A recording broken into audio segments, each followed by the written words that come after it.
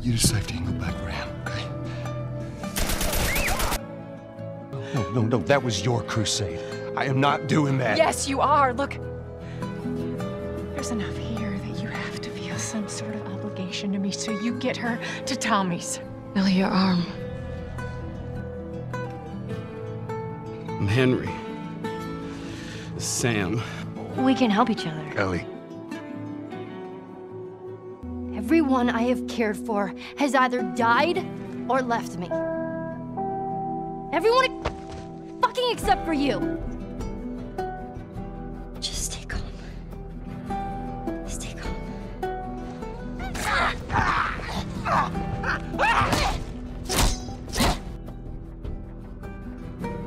Making a vaccine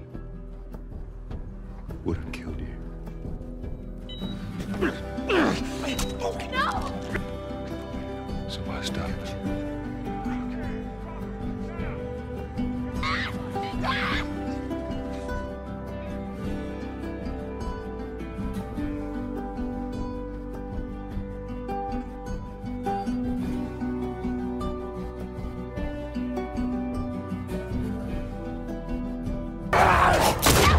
Give me your hand!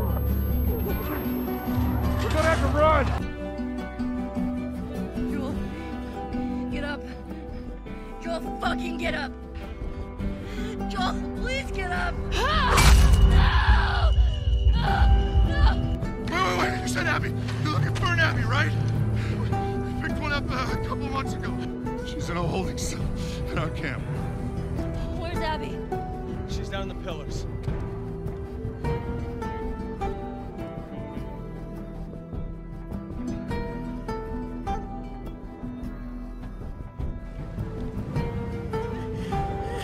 So don't tell me that I would be safer with someone else, because the truth is I would just be more scared.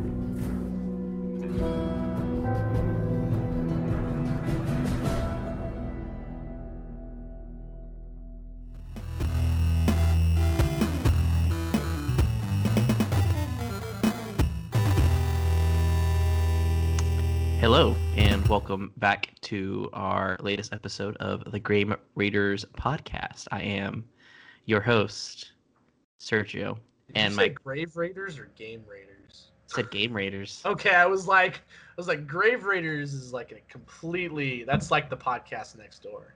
Like, Yeah, it's our cousin podcast.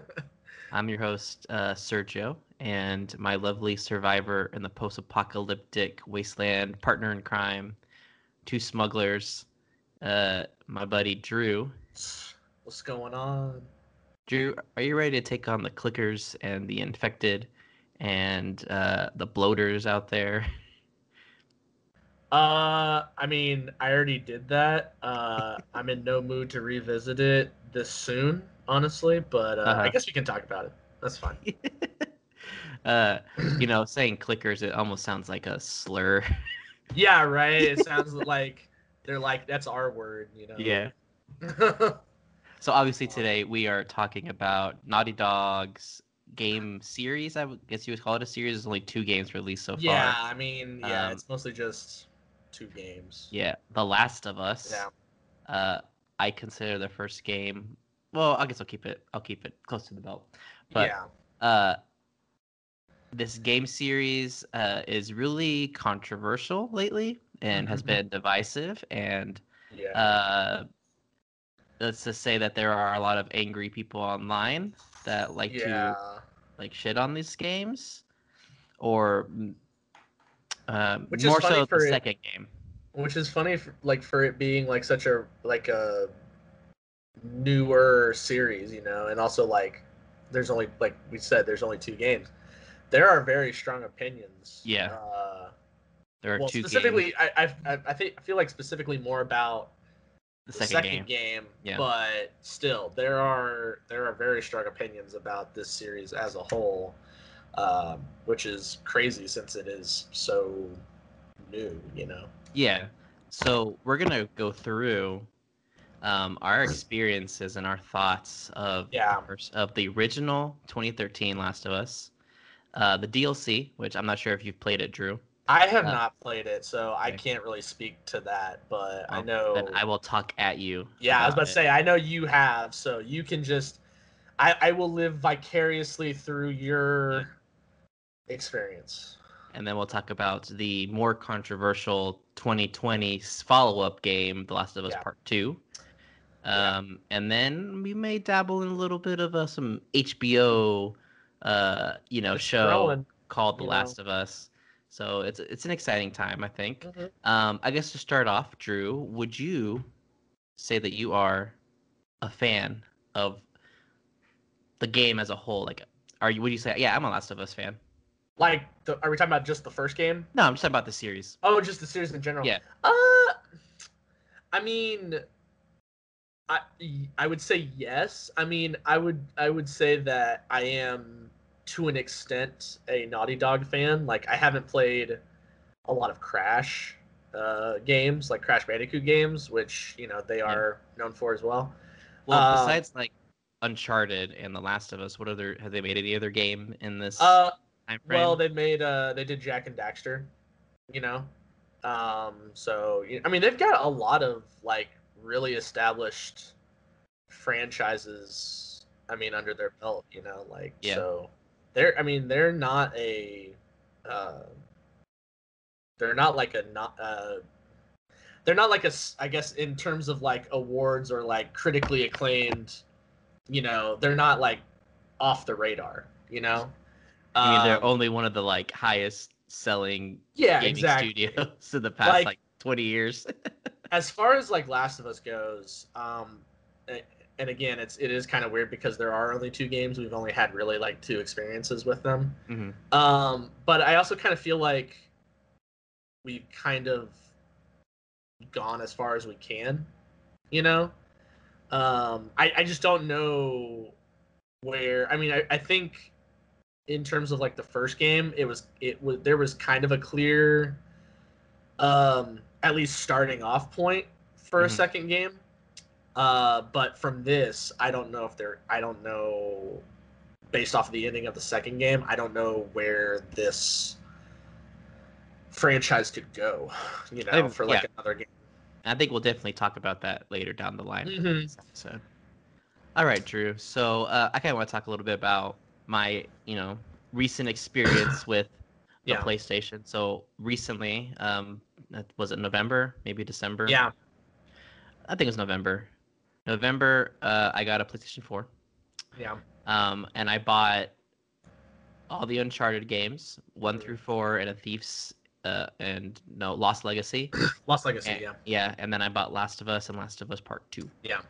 I mean, you bought a bunch of other games. Yeah, but, like, well, I mean, those are the those are the first Like, ones I bought. I bought you Spider-Man, God of were War. a super Xbox fanboy, and now you've come over to the dark side. You've joined.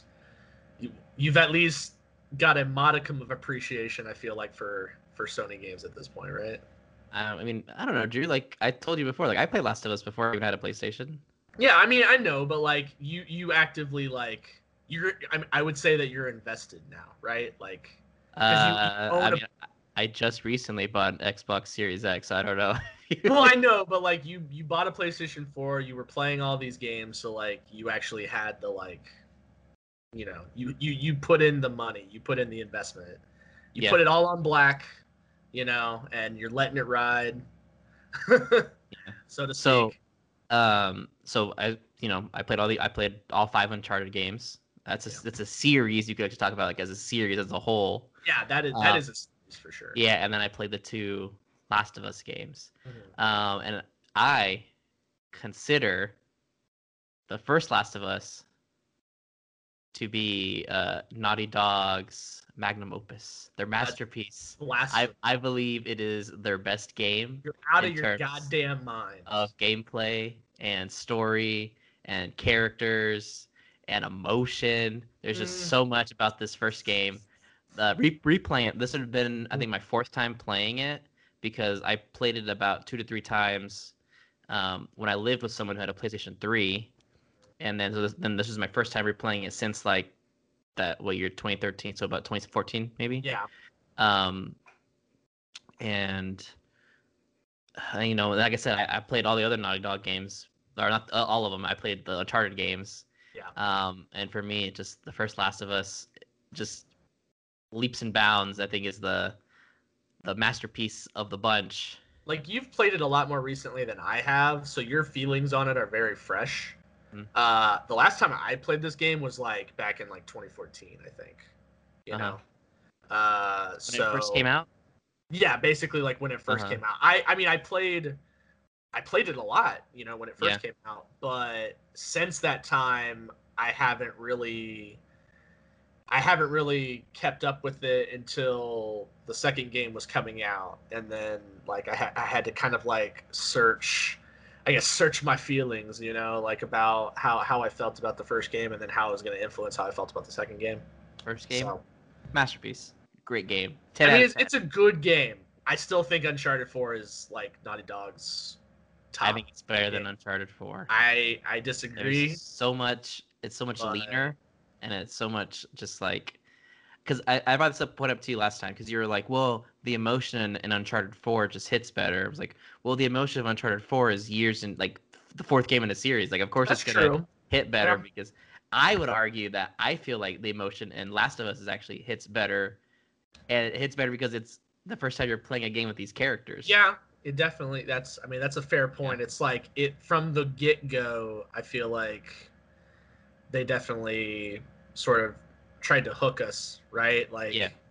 I think that first like scene, especially being like native Texanites, like Texans, yeah, we were like, holy shit, this is like starting off in Texas. This is crazy. Like, yeah. You know, and then like the ball drops, you know, at the end of that long cinematic playable scene, basically. I was like, oh shit. I think there is a difference between what Uncharted, they're more, I would say that's a more fun series. Well, I think Last of Us has fun moments. It's mainly depressing. Yeah, no, the tones are completely different. Yeah, like gameplay wise, I mean, even gameplay wise, there's a lot of differences between the two. But you could make comparisons between, you know, they're both like third person cover based shooters, you know, you could make some of the comparisons there. But yeah, tonally these are two completely separate games, and I feel like, you know, I don't know, just they service different aesthetics, right? You know, like Uncharted is very much it's based off like, you know, old adventure serials and like, you know, Indiana Jones a little bit. Indiana Jones kind of Tomb Raider. Yeah, exactly. And it's more fun loving. You know, you're not like, you're in danger of dying in the game, but the characters never really acknowledge too much how much danger they're in the universe. Yeah. But then Last of Us is like, hey, literally everything is trying to kill us. And the game came out in like the height of like that zombie resurgence we had in like 2010. Starting off with The Walking Dead came out, was a huge hit. And then we got Last of Us the same year. The same summer we got Last of Us, we got World War Z. Right. They came out. I think they came out the same month, if I remember correctly. Even though these are not technically zombies per I know, se, but you know, I know. It is kind of a weird distinction to make, but yeah. So I played the first game for the first time. My roommate at the time, she had just bought a PlayStation 3, and it came with The Last of Us. Yeah. And she didn't touch it for a while. So I was like, hey, can I play this game? She's like, oh yeah, sure. So then I popped it in one weekend while she was gone. I played it. I beat it in a weekend, and I was like, holy crap, that was awesome. So then, I think it was like 2 weeks later. She left another weekend. I played it again and beat it again before she even got to play it. Like, and then I watched her play it, and it was so frustrating watching her play it because she played the whole game in crouch mode. And I remember like the PS3 graphics were just like, this is incredible, and then the PS3 is just like, please kill me. I'm struggling over here. Yeah, right. And now we're in the PS4, and it's still making consoles push themselves to their limit. Like, we're playing Last of Us Part 2, and the PS4 is like, please put me out of my misery. It's like, please just kill me. Just put this on the PS5. You'll have a better time. I'm like hot over here. Playing the PlayStation 4 version of Last of Us, I was like, this is perfect. Like, I have nothing to Yeah.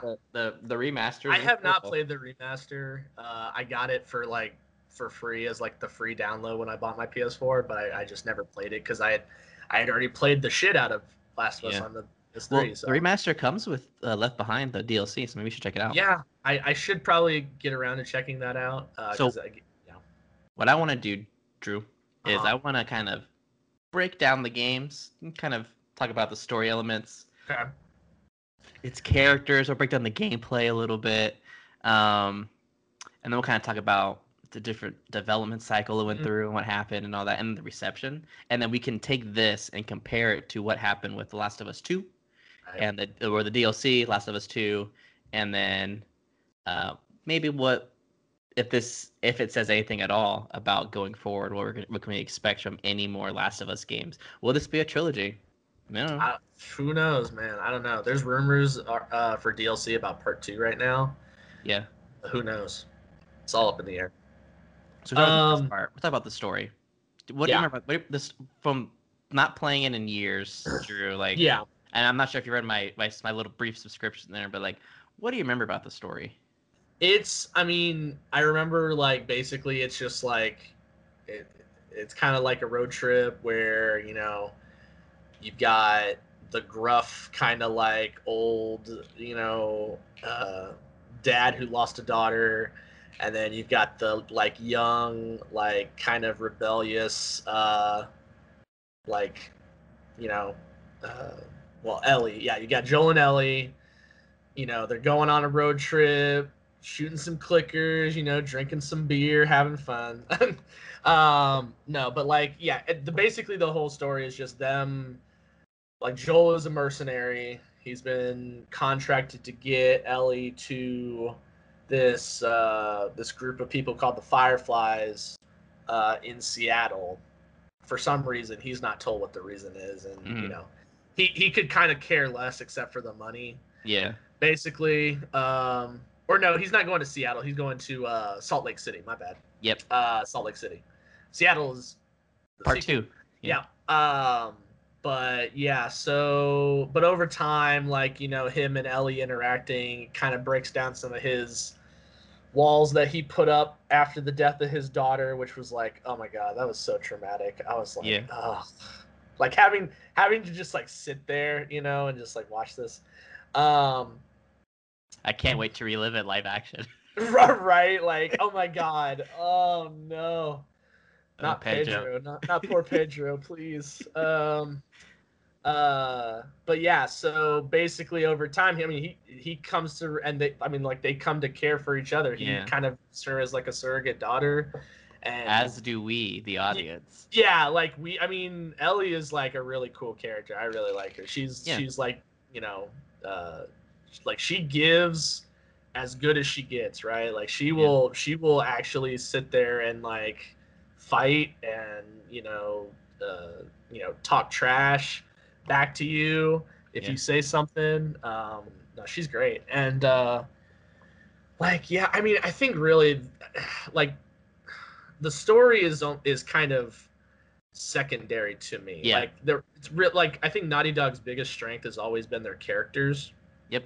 And that is double here, like because we're spending so much time, with just Joel and Ellie and their relationship, and it really gives it time to kind of like stew and ferment and all this kind of stuff.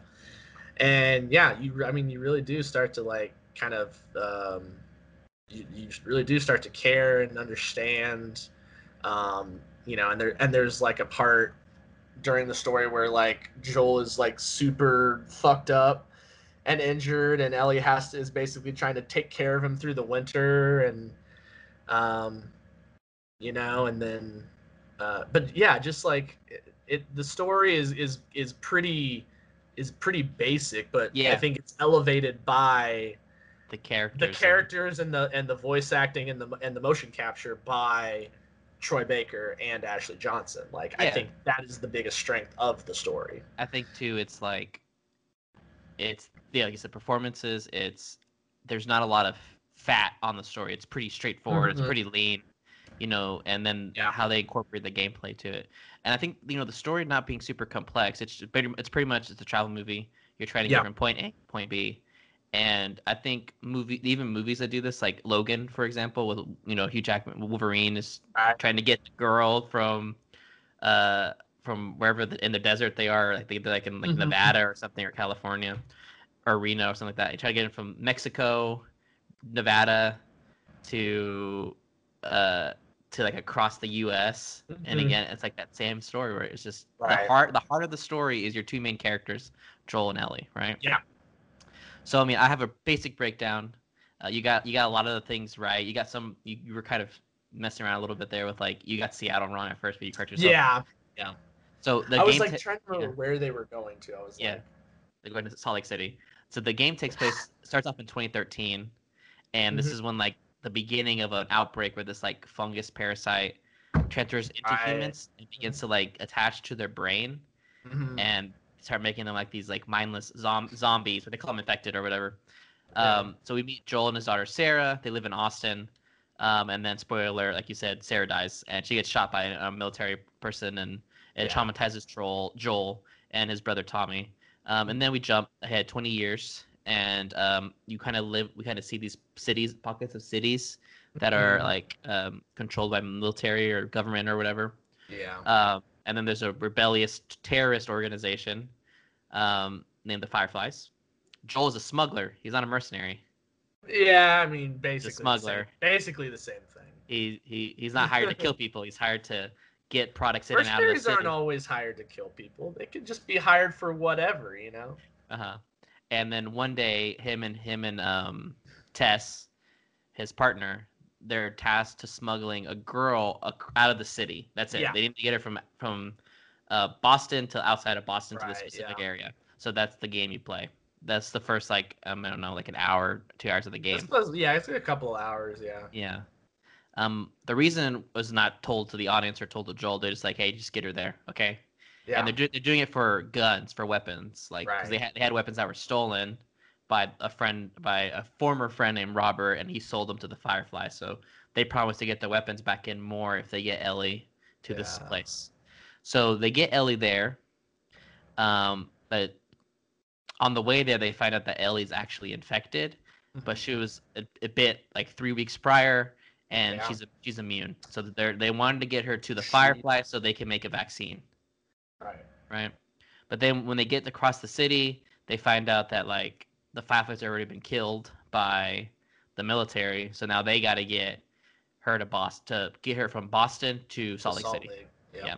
And you pretty much play the year travel as Joel and Ellie travel across the U.S. from Boston to Salt Lake, literally almost across the whole U.S. And then you come across different friends, infected, cannibals, and then fight the Fireflies. And then this is the end of the game when Joel finds out that in order to make the vaccine, Ellie has to die. And he does not want it to happen, so then he kills like a bunch of people and takes Ellie, and then he lies to her at the very end saying, hey, like there was no cure, they couldn't do it, they just let you go. There's other people, there's tons of other people that are immune, so don't worry about it. And Ellie is like, she's just like, okay, like should I trust this? I mean, she knows something's wrong though. She kind of has the sense that he's lying to her. No, I mean, this is one of those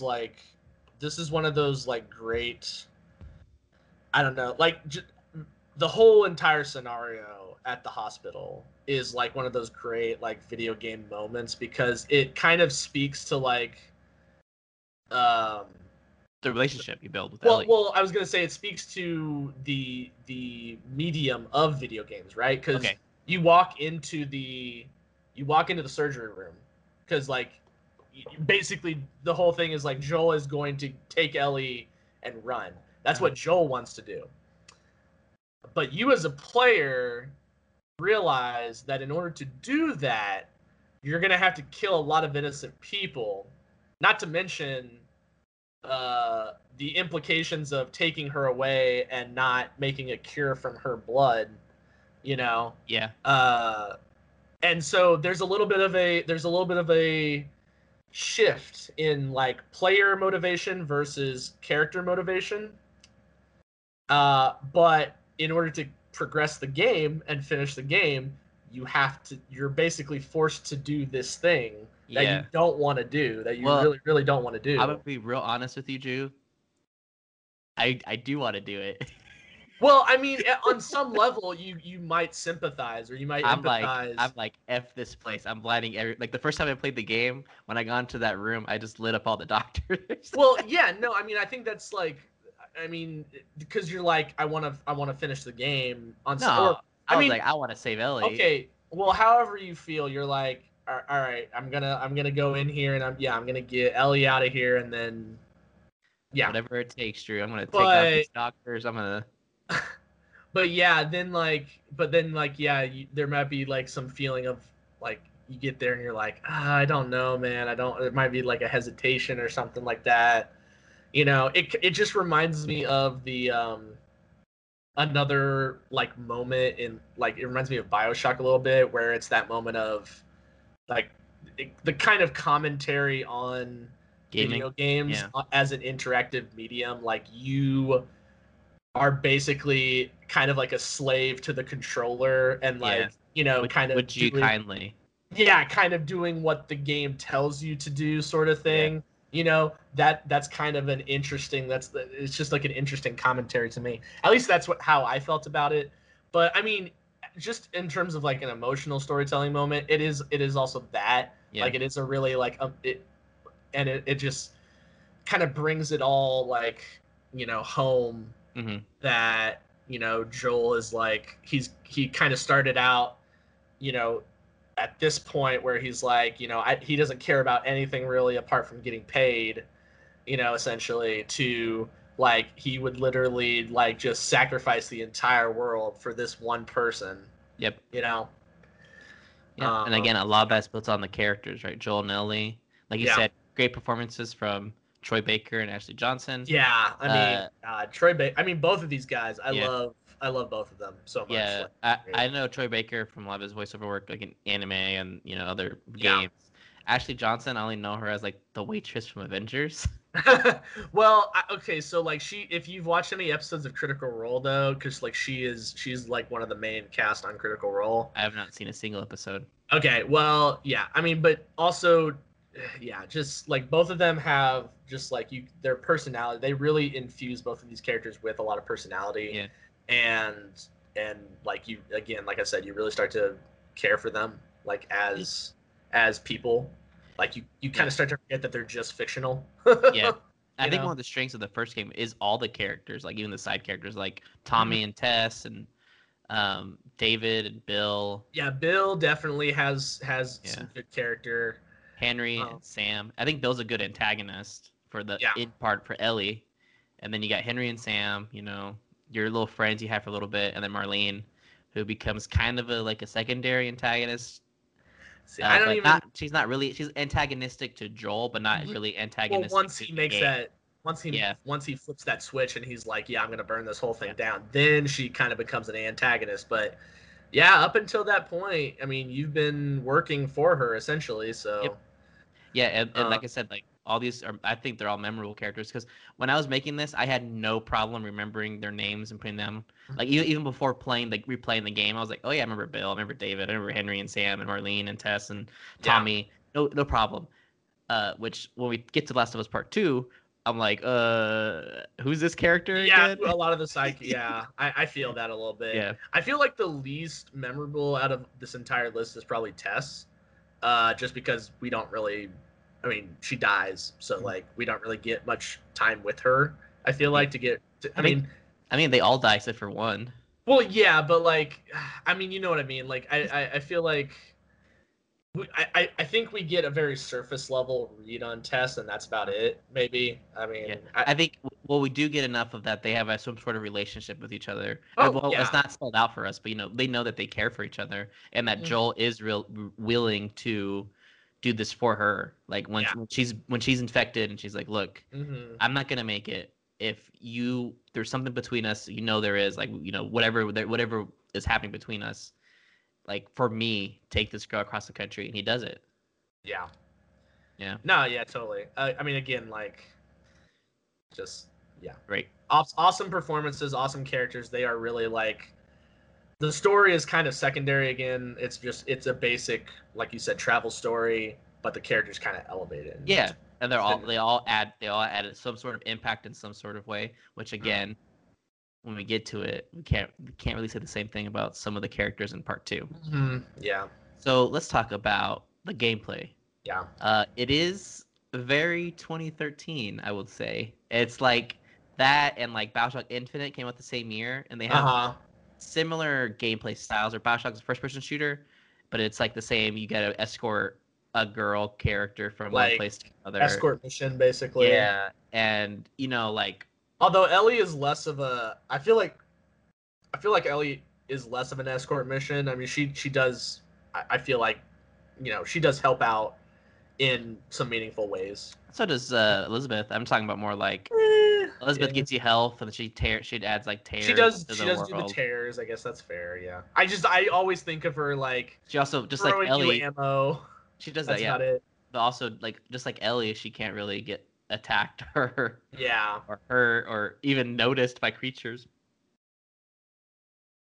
It's so annoying. But yeah.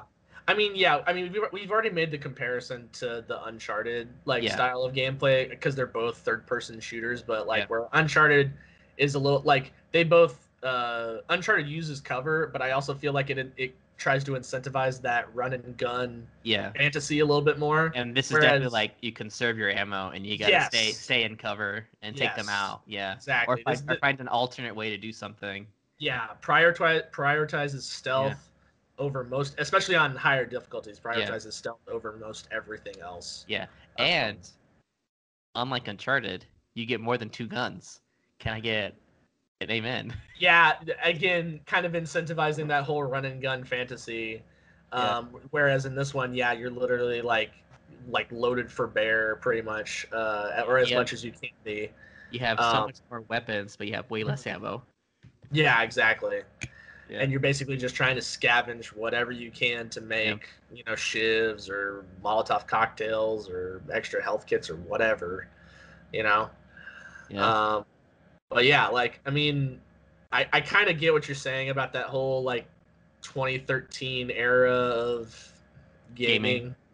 Yeah. And it is kind of an issue, I feel like, with part 2, where we'll get to it a little bit more. I'm just going to kind of talk about a little bit here, is that part 2 feels just like a slightly updated version of 2013 gameplay, if you know what I mean. Yeah, it didn't feel like it took enough.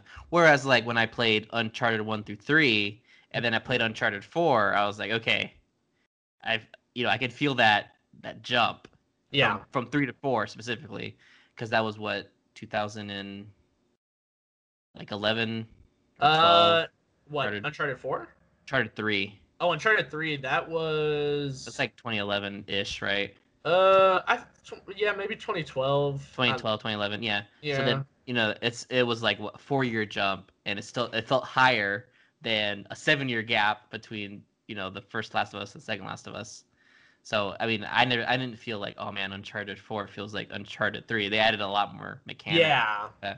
Whereas, Well, really I think Uncharted 2 also borrowed a lot of. I mean, I guess I can save this until we get to part 2, but Last of Us Part 2 also kind of feels like Uncharted 4 in some respects, where they tried to kind of open up the areas. Open up the world a little bit. Yeah, let you explore a little bit more. So. Yeah, and that's the thing about the first game, is that it's not super open world. It's pretty linear. It's so linear. Yeah. You're making your way through areas, and you got to fight a boss in this part, or now you're trapped in a room with 10 infected and 3 clickers, and now you got to how would you navigate through that? It is the definition of railroad, But I mean, it's not a bad thing. I think it works for the game and the style. Yeah, exactly. I don't think linear games are necessarily bad. It's only I think especially nowadays, it's almost a blessing to have a linear game versus an open world game, because at least you'll finish it, in a couple of days. Yeah. And the game's pretty short. I mean, like I said, I beat it in a weekend, and it's anywhere from 13 to 16 hours to beat. Mm-hmm. So it's not terribly long, especially for today's standards. Especially when how long the next game is. You're just like, oh my god, like, Yeah, right. and Yeah, I think it's like- that's to me is like one of the best. Like, I don't think having 13 solid hours is worse than having 25 Right. really good hours. I think you need to have. I think the great 13 hours is much Mhm. better than the 25 good. Yeah. So I want to kind of dive a little bit into like the history of this game. Mhm. It was first started development in 2009. Naughty Dog actually split its core group into two. So one group was doing Uncharted 3, and one group was doing Last of Us. And this is the first time they've ever split into two groups. And then 2012 is when they announced the game with footage, and it was met with much anticipation. It won several. This game is award-winning. Oh, yeah. It hasn't won as many awards as Part 2, but we'll talk about that. It won several awards, including like E3's Best in Show and Spike's Most Anticipated Game at the Spike Video Game Awards. And then when it finally did release in June of 2013, it was met with wide critical acclaim from video game critics and industry and gamers. Yeah. During its first year release and the remaster, it was nominated for over 50 different awards, and it won about 30 of them. Ooh. So 130, which again, when you compare it to Last of Us 2, Yeah. is way less. I feel like we need a counter, like somewhere, or like just something keeping track of how many times we say, compared to you Last of know, Us 2. we're gonna talk about Last of Us 2 later. Yeah. You know, and honestly, you could do a drinking game to this. Like every time we say we're gonna talk about Last of Us 2 Part 2 later, just take a drink. You know. Yeah, you're probably dead already. You're probably at least like finished with your first drink, moving on to your second one. All right, Drew. So, tell me about your like experience playing the very first game. Like, what you went through, like, and your feelings on the first game. So From yeah, like what you remember from playing it like 6 years ago. yeah. Well, it's definitely been more than wait, 7? has it been 6? Yeah, 7 years. Yeah. But I mean, I remember like obviously that first scene is like really, you know, really tonally and like emotionally upsetting in like, you know, a good way. It like kind of prepares you that you're like, oh shit, this is gonna be like I was coming off of like the Uncharted series, and like playing Uncharted 1 and Uncharted 2, and then playing this game. I was like, okay, so this is gonna be a little bit different. You know, and obviously we've talked about like all the differences with the gameplay and stuff like that, where it's like it's more stealth based versus the run and gun focus of Uncharted. And yeah, it took me a little learning curve, I guess, a little bit. I died. I remember specifically there's like one room early on where there's like a couple of clickers, in addition to like some of the regular infected, and dying repeatedly over and over again in this room for a good long while. I don't think I don't remember how long it took me, but anyway. But yeah, like, and just again, that ending of like walking into the surgery room and being basically forced into killing these people that didn't necessarily agree with whether they should be murdered blatantly or not. But having to do it because I wanted to finish the game. I wanted to see what the ending was. And, you know, like, just, I don't know. Like, it's still one of those things where it's like, did I, and I think this is like a moment where like Joel and the character and the player also kind of connect is like, did I make the right choice? I don't know. Like, you know, sort of thing. But just kind of having to live with that fact. But yeah, I mean, this was like one of the first games that I ever actually like, well, I considered like completed, you know, because I did a normal run, and then I did a normal New Game Plus run, and then I didn't do Grounded, I did Survivor, and then I did a Survivor New Game Plus run. So I feel like I was intimately familiar with this game for a while. And that was all within the first year of getting it? Yeah, basically. I kind of dabbled in the multiplayer a little bit because we didn't even mention the multiplayer. I never played it. It was. I mean, it was basically like the gameplay of the game, but just like you're fighting against actual people now online, you know, and you're kind of split into teams and you have to like kind of scavenge stuff. I mean, I hesitate to say this, but I think maybe the multiplayer of the first Last of Us might have opened the door to battle royales. Really? There's a lot of, I mean, it's not like a big wide map and you like Yeah. drop in, but you still have to kind of like build your kit, Yeah. you know, and like scavenge for like different supplies. Now that how I'm does thinking about that, I'm like, ugh. It was the original Fortnite. I was about to say, did this like basically start the battle royales? It's Fortnite. So how does it compare to the multiplayer of Last of Us Part 2? That was a joke. I was about to say, well, since the multiplayer Last of Us Part 2 is non-existent, you know, That was a joke. Yeah, this was yeah, back in the like- day when they like forced multiplayer on single player. Like I remember like yeah. Arkham Origins had a multiplayer mode, and I was like, why Yeah, does this game have a right? multiplayer mode? It doesn't need one. And I think you could argue that this game also didn't really need a multiplayer mode, you know, to an extent, because it doesn't really add anything. Yeah. Like I don't know anybody who still talks about Last of Us for its multiplayer. I You just know, remember when Adam got the game that he played the multiplayer like all the time.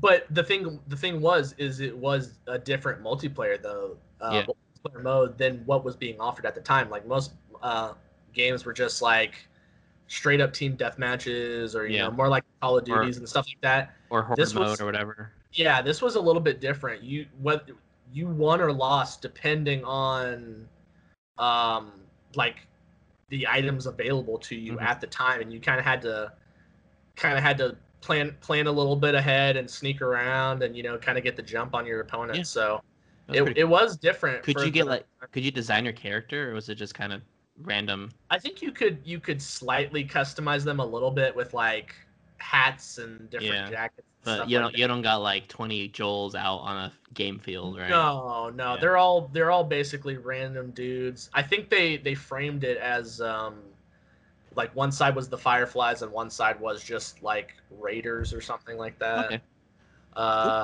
So, but yeah, I mean, and yeah, that was basically my experience with the game. Like I said, I haven't gone back to play it since. Yeah. Um, So just- you I played should. it- I would think you should. Again, it's only 13 hours. I mean, like Yeah, you're I not- mean, you can do that in 2 days. I mean, again, eventually I'll probably play it again. But I mean, Like, there's just so how many long- games. How long did you spend playing Final Fantasy VII today? I don't know, like maybe like a hour and a half, a couple hours. Yeah. I don't know. But yeah, like All right. yeah. Yeah. So then when I say something, when I said like earlier, when I was like, I think this is their magnum opus, you're just like, I mean, I'm not going to disagree with you that it's a great game. It is a phenomenal game. I will die on this hill that I think it's their best game they've made so far. And I'm gonna die on the Uncharted 4 hill. So like, I mean, it's just that one just kind of. Again, I mean, you're not wrong. It has kind of the leg up on The Last of Us by being like a series like how many, like 10 years in the making at that and point, it's the something like that. conclusion. Yeah, it was like the culmination of all of this Yeah. time and all of this experience. So it's Yeah. not really fair to put them next to each other. But See, yeah. for me, I think I'm not saying it's not fair. I'm saying that if you're going to compare the two, I think that Last of Us 1 does the emotion better because it's the first time you're meeting these characters versus, you know, Uncharted 4, because That's this fair. is the fourth game in a series. You've been with these characters for a long time. Yeah. You know, Tom Holland's about to play Nathan Drake, so I mean, yeah, you can have your wrong opinion. That's fine. whatever. That's fine. So Entitled to it. my experience with the game, like I was telling you earlier, my roommate, she had it, I played it, loved it, played it again, loved it. I think it was probably only the like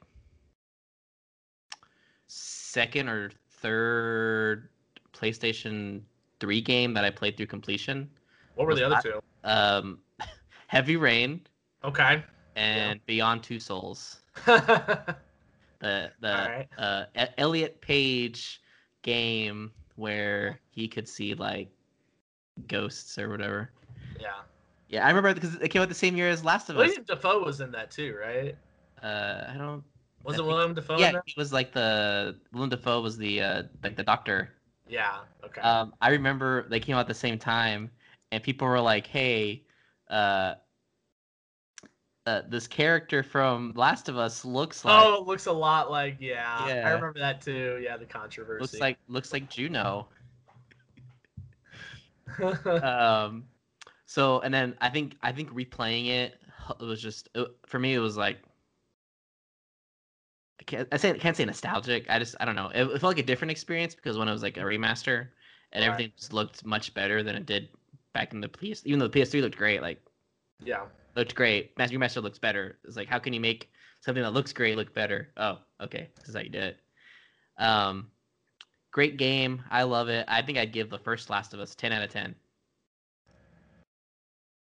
I'd give it probably like a 9 out of 10. All right. 9.5 9.5. maybe. 9.986. 9.99. I will die. I will not give it that 0.01. I don't know. It's very hard for me to give a game a 10 out of 10, because all games have problems. Oh, no, for So, sure. I mean, Yeah, like that's why I it's just really hard for me to give a I think game a 10. just on story, just on characters, just on pacing, Like, graphics. Even though the gameplay is a little dated, I mean, I'm not gonna hurt the first one for that. Obvious. That's why I think it's a 10 out of 10. There's not many 10 out of 10 games in my. right. But for me, Well, Last of Us is definitely one of my favorite games of all time. Right. So then something you haven't played was Last of Us: The Left Behind DLC. Yeah. This was included in the remaster, so once I beat the game, I just hopped on and played that. But it's actually like a prequel. Well, it's a prequel to the main part of the game. So I'll kind of break it down for you. So this game came out in 2014. It was the only story-based DLC for The Last of Us. It's set. There's two timelines. So there's one that's set during the winter section of where Joel's injured. Yeah. So you play as Ellie the whole game. You're trying to find supplies so you can stitch Joel up. And then there's another timeline you play as that's set 3 weeks before the main game. And the thing about it is they both take place in a mall. Yeah. That's where the connection happens. So like Ellie has Joel and she's trying to get him to safety. So she gets into a mall and there she like hides him in this area and she's trying to search the mall for supplies. And then as she's searching the mall for supplies, she comes across different items or whatever that sends a flash. Then we flash back to her experience at a mall with her friend Riley. So you play the game as Ellie. Like I said, during that winter section. And then you play at the mall with Riley. It's like Riley's about to leave to go join the Fireflies. And she's like, hey, this is going to be like one last night of fun before she leaves. And so like you hop back and forth between like combat heavy gameplay. Right. You can see dealing with like infected and raiders and stuff like that. The people that are trying to get to Joel to kill him. And then you hop to the sections you play with Riley. For the most part, for the first main chunk of it, it's things like taking pictures in a photo booth, smashing windows, dancing, going through costume shops, going through an arcade, and then like doing like water gun competitions and stuff like that. So Riley is mentioned in the first game, if you remember. She was her friend that was bitten with Ellie. So when I was playing the DLC, I was like, because I played Last of Us 1, and then I didn't play it again until just recently. So I played Last of Us 1 in 2013-14, and then I played Last of Us Part 2 when it came out with Adam. And then I played Last of Us again, and then played the DLC. So I was playing the DLC after I played Part 2, and playing the DLC, it kind of felt like it was like kind of the groundwork of what they were going to do with Part 2. So, for example, the flashbacks, that was a thing didn't happen at all in the first game, but we get tons of flashbacks second game. In this game, it's like you cut back and forth where you'll play like more an action heavy section and then you'll play a flashback and then you come back and back. And that's what happens in Last of Us. You'll play like a action heavy section. You'll have a flashback scene that's kind of light on exploration and kind of more character moment, and maybe you'll have like an action moment, but for the most part it's going to be that. the DLC, we learned that Ellie is gay. Yeah. Which I remember that was like a big that was like a big thing that was like everybody was talking about around the time this came out, was like, hey, did you know Ellie was gay? yeah. I was like, yeah, cool. So then, that obviously carries over in part 2 where, she's in a relationship with a woman. And then Ellie's the main character. So you play exclusively as Ellie. This really was like the progenitor of like a lot of the stuff, except on a smaller scale. Yeah. I mean, it was only like 2 or 3 hours. Like I beat it in one sitting. It wasn't anything crazy. And like I said, these were built on and explored. And I liked the DLC. I thought it was really fun. It was just like a sweet little... I mean, for 2 or 3 hours, short, sweet. Yeah. So nothing too crazy. But now we're going to get to the big guns. Oh, I'm ready. Oh, I'm ready. Big pop, big kahuna. Oh, let's do it. Last of Us Part 2. This game just came out recently in 2020. I kind of want to start off with breaking down the story first and then going from there.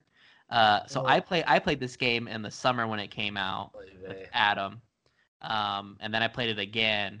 So I actually beat the game twice before you actually beat it once. Yeah. Just keep it in your pants. What I like to say, and I think this is kind of what I explained to you, the game, it's really 4 games in one. It's like 2 kind of shorter games. I think this is the first time I've heard you say that, actually. I thought when I was explaining... Okay, so the way I see it is it's 2 short games and then 2, 10-hour games or whatever. Right. So that's how I broke it down. So the prologue is kind of its own short little contained game where you start off as Joel and it ends with the big moment. Right. And then you have Seattle for Ellie, Seattle for Abby, and then there's an epilogue, the last like 3 or 4 hours you play as Ellie again.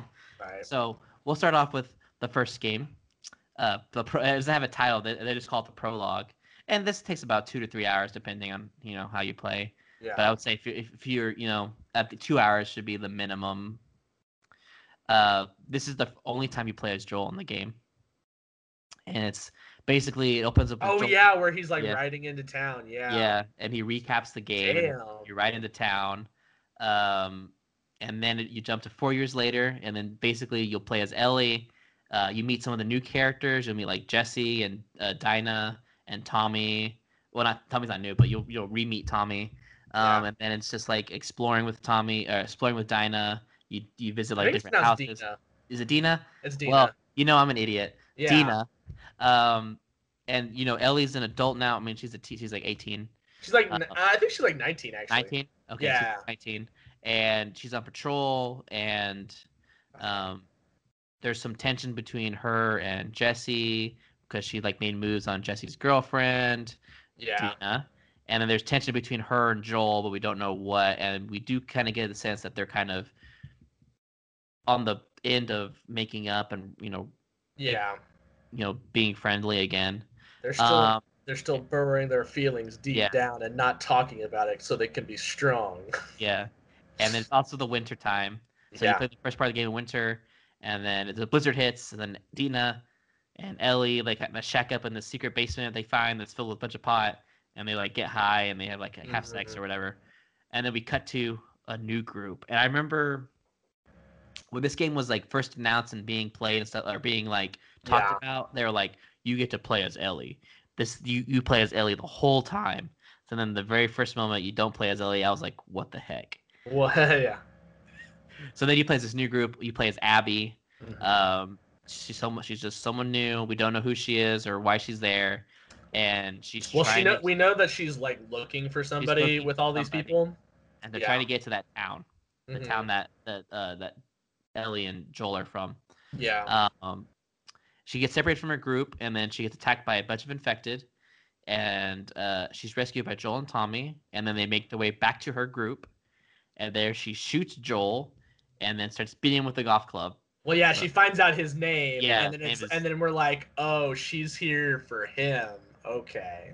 So then Ellie and Dina, yeah. they meet up with Jesse, and Jesse's like, Joel's missing. Joel and Tommy are missing. We gotta find them. So then you spend this part of the game looking for them. Yeah. You find them, and then Abby kills Joel, which was a huge shocker for like what the heck. And she spares Ellie and then leaves. And that's the first like 2-3 hours of the game. Yeah. Where you basically get your world, like, people coming in, fans of the first game. You love Joel, you love Ellie, and this game's like, F you, we're gonna kill Joel. Yeah. So then it goes to Seattle, where this section of the game is day 1 Seattle, day 2 Seattle, day 3 Seattle. I'd say about 10-12 hours of gameplay. Which at that point you're basically at the length of the first game. Once you beat Seattle, you're at the length of the first game. So this is basically Ellie and Dina. Tommy already left for Seattle to go get revenge for Joel. So they're looking for Tommy while also trying to get revenge on Abby. So I call this Ellie's revenge tour. And here we kind of this is where the flashbacks come in. So during this part of the game, we'll flashback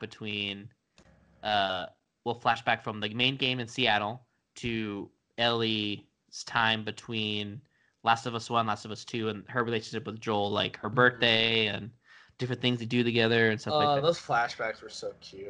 Yeah, they're really sweet. Yeah.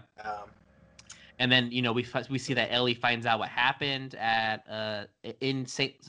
Mary's at Salt Lake, and then what happens after that? What caused her and Joel to have a falling out when she finds out the truth, right?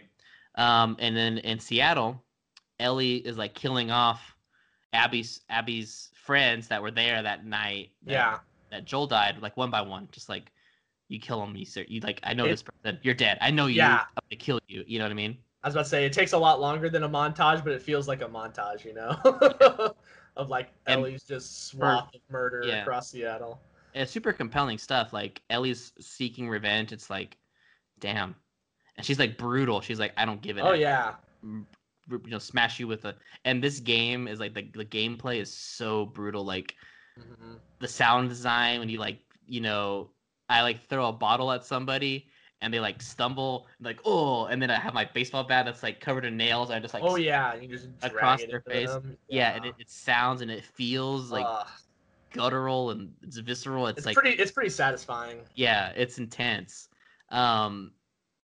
And then it gets to the point where Ellie ends up killing Owen and Mel, who are 2 of Abby's friends. And it's revealed that Mel is pregnant, and Ellie just can't take the violence. She's like, I can't do this anymore. Yeah. So it's especially it's especially hard for her because Dina. It's revealed during this whole thing that Dina's actually pregnant. Yeah. And she's dealing with that, So... Yeah, but she can't take the parallels and stuff like that. So then. Yeah. She thinks Abby's gone. Either Abby's dead or she's just out of Seattle because no one can find her. So then she's like, let's go back to the safe house and let's get out of here. But then little do we know, when we're at the safe house, who shows up but Abby, and she kills Jesse. Surprise, motherfucker. Yeah. She wounds Tommy, and then we have a cut to Seattle day 1. Abby's story, and now you're playing as Abby. Yeah. And this was a huge fucking out of left field decision and just surprise. Yeah.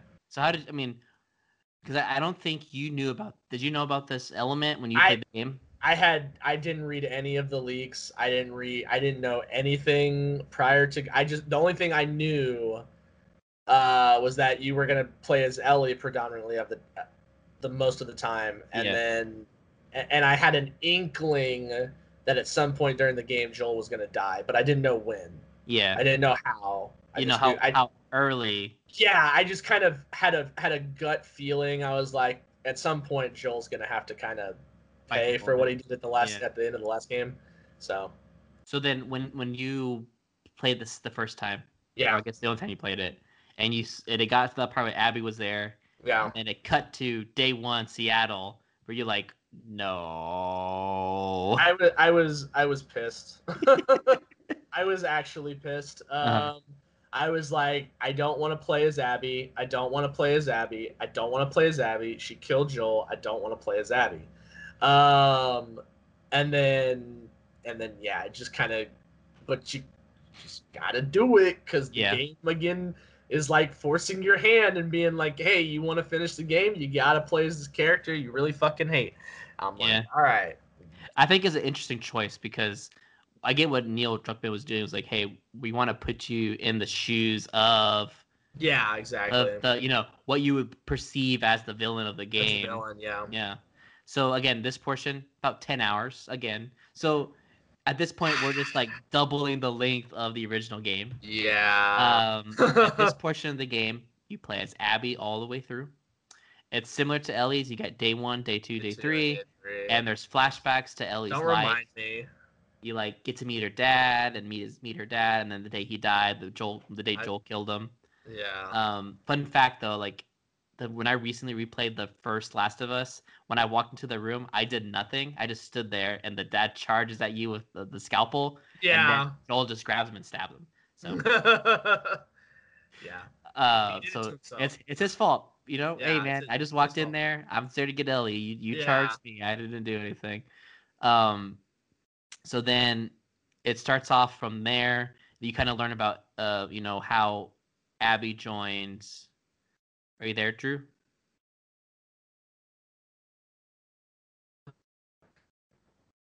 Drew, can you hear me? Can you hear me? Yeah, I can hear you now. Okay. When did I cut out? We were talking about Abby's dad committing self-suicide by attacking Joel. Okay, I'm gonna mark this down on a piece of paper so I know when to cut out. Yeah. I got a pin. I hate these little. So weird. Because on my computer, it never showed a drop in connection.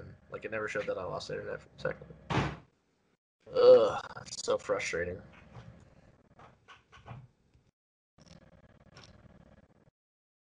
Yeah. Okay, I got it marked. Okay.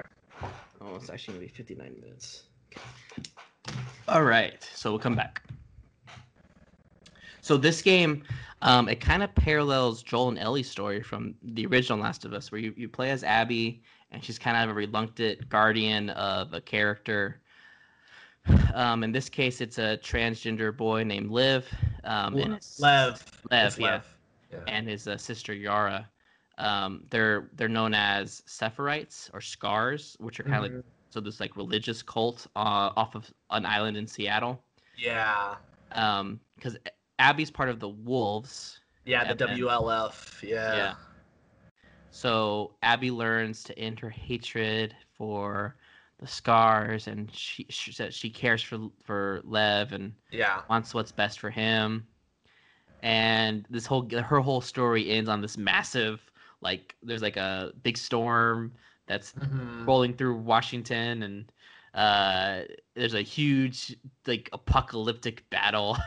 Well, yeah, because so the whole thing is like, it's basically all connected to Lev's story because basically the Scars, the Seraphites, whatever you want to call them, are trying to essentially kill him or like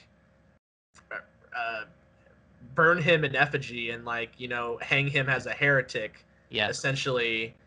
And and even his like own mother has like condemned him, know.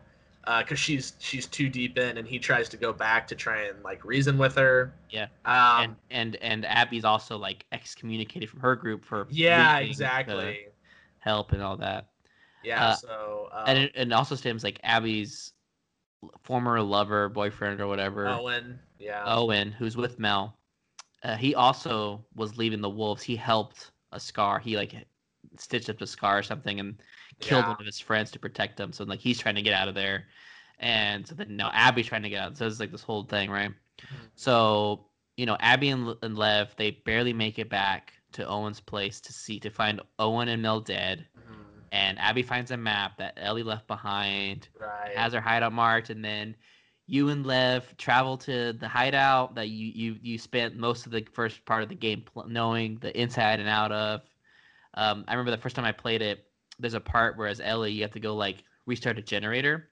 Yeah. And you like pass this like fire escape, and I was like, I bet this is gonna come back to bite me in the butt. Yep. Yeah. And lo and behold, that's the fire escape that Abby and Lev go up to fight, and eventually to the final boss of Abby's part of the game is Ellie. Yeah. Have to beat Ellie to beat the game. Which again, this is like, it's like, God, this sucks because Ellie is one of my favorite video game characters, and now I spent 13 hours there before this, and now you're trying to be. Well, and not only that, but she's like using all of your equipment against you, like and your techniques to like placing bombs and listening for you. Like she has the hearing aid and all that, so you can't. You gotta like crouch the whole time and like sneak up behind her or throw a bottle back to her or something. The first time I played this, I died a lot trying to fight Ellie. I did too. And then eventually, you beat Ellie and you beat Dinah, and you're about to kill Dina, and you're about to kill her. But then once again, Abby decides to spare them, and Abby and Liv leave. Yep. And this takes us to the last part, the final game. The Last of Us last part. Yeah. This is what I call the revenge is bad, man chapter of the game. This chapter also takes about 3 hours. So now, we're at 25, 26 hours of gameplay. And here you play as Ellie and Abby, and you'll switch back and forth similar like you did at the beginning of the game. And Ellie's living on a farm with Dina and her son, JJ. Joel, Jesse. Jesse was also killed by Abby. It's technically, Jesse's son, but yeah, it's Jesse's son, yeah. But JJ is his name. I thought it was because like the name after Joel and Jesse. Right. Ellie's suffering from PTSD and guilt about Joel not getting revenge. Right. And Abby and Liv are traveling to California, Santa Barbara. They're going to Santa Barbara because apparently that's where there might be a ex-Firefly community there. Yeah. That she can join up. Yeah. Tommy comes to Ellie with like information. Hey, we know where she's at. She's in Santa Barbara. Yeah. And at the same time, Abby and Liv are getting contact with the Fireflies, and everything seems hopeful. Like, okay, you can kind of see maybe like, oh, this is where the next game is gonna go. Like Abby with the Fireflies, but then Abby is captured by another group called the Rattlers. So many groups, many pronouns to keep. That was the part of the issue with this game. We'll talk about it too. Is like, what's going on here? So they're the Rattlers, and they're basically like, they capture people for like sex labor and also just like hard labor, sex slaves and laborers. They capture Abby and Liv. Yeah.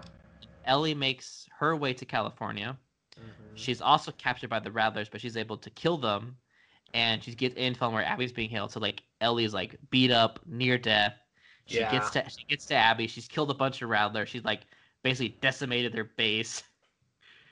This is kind of like a reversal of like the hospital, right? Like she's not going to go to rescue Abby. She's going to go kill Abby, and she's killed a bunch of terrible people. Like you have no issue killing these people along the way. Right. Whereas, like, you played as Joel, you may have some issue killing the Fireflies. Right. She lets Abby down, and she then proceeds to beat the crap out of Abby. And then, it's brutal. It's like it's a pretty brutal fight. I have feelings about this ending, but and then eventually, Ellie just can't go through with killing Abby, and she lets her go. And the game concludes with Ellie alone. Yeah. Has left her. Back to the farmhouse. Yeah. And the game, kind of ends on a downer note for Ellie. Yeah. So this game was met with tons of controversy. Starting off the very first one, this game was supposed to come out, I think, in like March of last year. Yeah. Then this little thing happened called a global pandemic. Just a small, minor inconvenience. So then they decided, like, we probably won't be able to make enough copies of the game to sell, so we're gonna delay the game indefinitely. They didn't give a release date; they said indefinitely. So people are like, "What is that? Like months, a year? Like what's indefinitely mean? Forever?" It means indefinitely. It means it means fuck you. That's what it means. But then like the game leaked, and there was like tons and tons of leaks. I remember all the spoilers coming out, and people were pissed. Yeah. Joel dies by a person named Abby. Yeah. The other spoiler that came out was that Ellie is the final boss. The Rattler section of the game, so that final part, was not mentioned in the spoilers. So a lot of people thought that the end of the game is you killing Ellie, and people are so pissed. And that there was a transgender character. Many people thought that Abby was going to be the transgender character due to how buff she Buff was. boys. Nah, dude, But- she just works out, dude. Yeah, but turns out that's not the case at all. Yeah. Abby is in fact a cisgender character, and the character of Liv is transgender. Yeah. Well, I also That's- just remember people being like, there was a subsection of people who were just pissed because you were going to spend the entire game playing as some variation of a female or a girl. Yeah. Like, you know. People didn't want to play the game as anyone else, either Joel or Ellie. Yeah. So like the game was review bombed. People were so pissed. Like Yeah. Game then of it was Stupid. eventually released a month later to critical success, and it split the fan base. Although I feel like I can argue that maybe I would say 70 to 80% of Last of Us fans were more favorable to it. Not necessarily Yeah. I mean, I don't know, like, calling it the best game ever, but more like the game is not bad. It's Right. a good game. right. Has It has issues, problems. It's but just, it's not a bad game. yeah. Where Like, for I don't know how, I'm not deep in the Last of Us community, but yeah, I mean, like, from the people that I've talked to, I mean, namely you and Emma, basically. Adam. And Adam, yeah. I mean, we all seem to agree that there's some problems with it, but it's a pretty good game. Like, I don't think it I think deserved Adam is any. the more favorable of it. He really liked it. He said Yeah. it's a really, really good game. So we can agree that it's good to great. I mean, Yeah. Yeah. And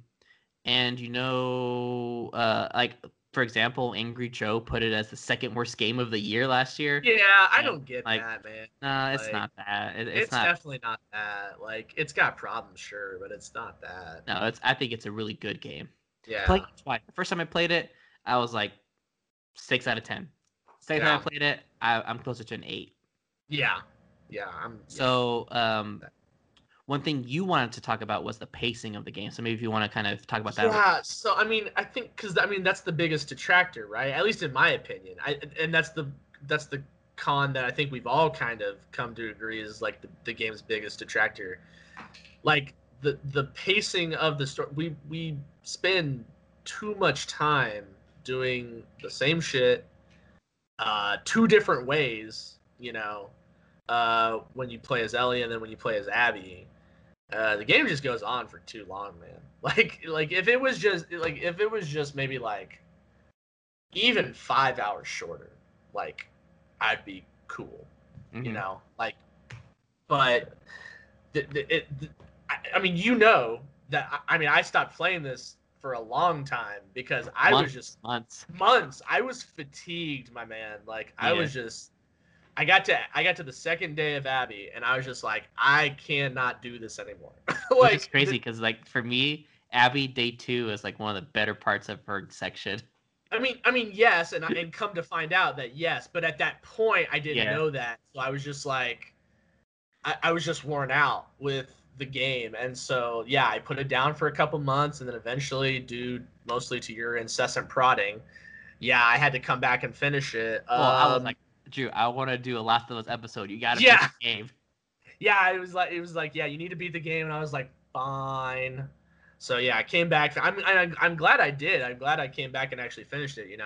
But yeah, just it needs hours shaved off because yeah, there's, or maybe they should have stuck to more of a linear instead of having all those sections where you're free to explore and all that.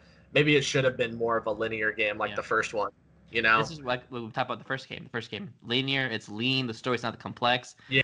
This game tries to get a little too complex, tries to get, flashbacks in and out. Yeah, it gets a little saucy, gets a little gets a little topsy-turvy there. And yeah, I mean, just like, again, you're doing the same stuff over. I mean, this goes into like gameplay, like it's basically the same gameplay as the first game, like almost to a T.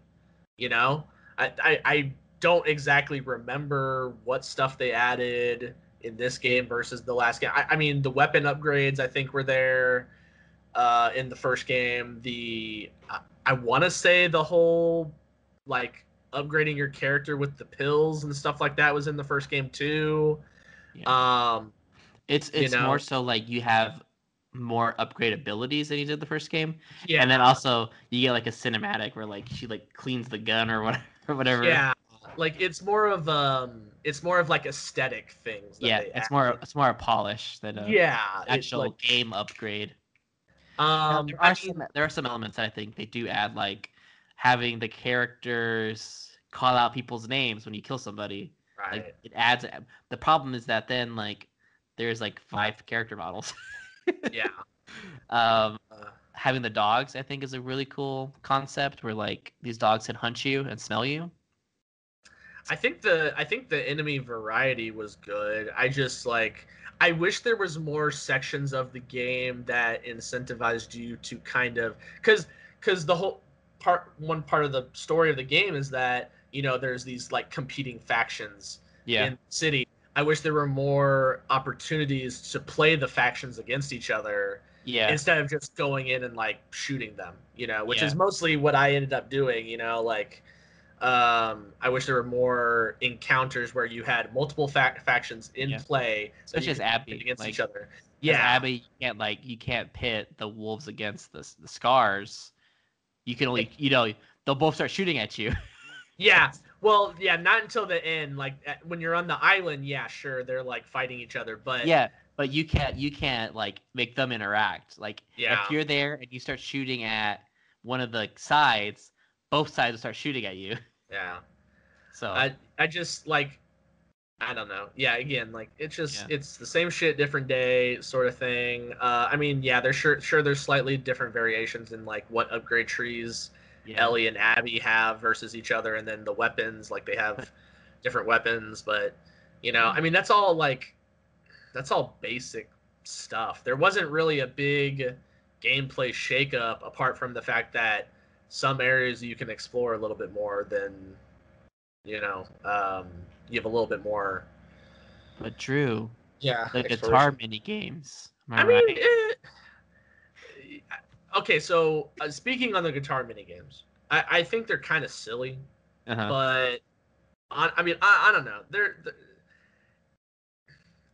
I do think they're important, like for Ellie, I for think Ellie's character. thematically, because Joel teaches her to play guitar and she plays guitar. Yeah, but I think it's like an important like connection also between like the player and Ellie, to kind of have that like visceral, like she is playing the guitar because you are strumming the touchpad. There's that sort of physical connection between the player and the character they are supposed to be embodying.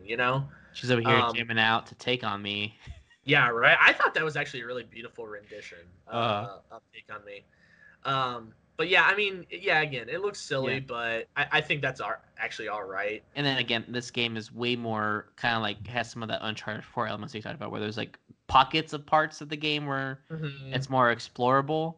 Yeah.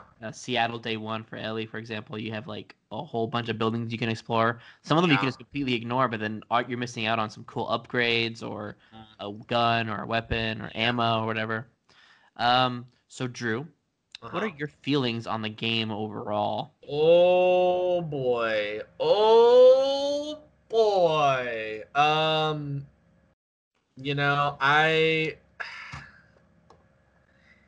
I kind of, when I finished the game, I kind of had a moment where I just kind of like sat there and I kind of let out this like huge like kind of sigh of like, it's finally over, sort of thing. And then you felt like Frodo Baggins when you defeat. Yeah, I mean, I kind of felt like, I had just gone through this like huge ordeal almost. I mean, I know it's like playing a video game. It's not like, the end of the world or whatever. But yeah, I kind of feel like I had just like gone on this huge journey essentially. And I was just kind of sitting there, just kind of thinking about the entire experience. But yeah, I mean, like I said, I just got so fatigued playing this game. Like I had to stop playing it for months and months and months. And at that point, I really hated it. I was like, I don't want to go back and play this. I don't think I have the strength to go back and play this, like finish this game. If it's just going to be this for another like 10 hours, 15 hours, however long it takes. But you're like Mr. Incredible. You're just like, I can't do it. I'm not strong enough. I'm not strong enough. Like I really felt like that. You know, but then I picked it back up. I got back into it. And yeah, I mean, like I said, I'm really glad I did, because I do think this is a good game. I like what the story is trying to say. I think it stumbles in the end. Like it gets so close to the finish line, and then it like trips on its shoelace that happened to come untied, you know, in the last lap.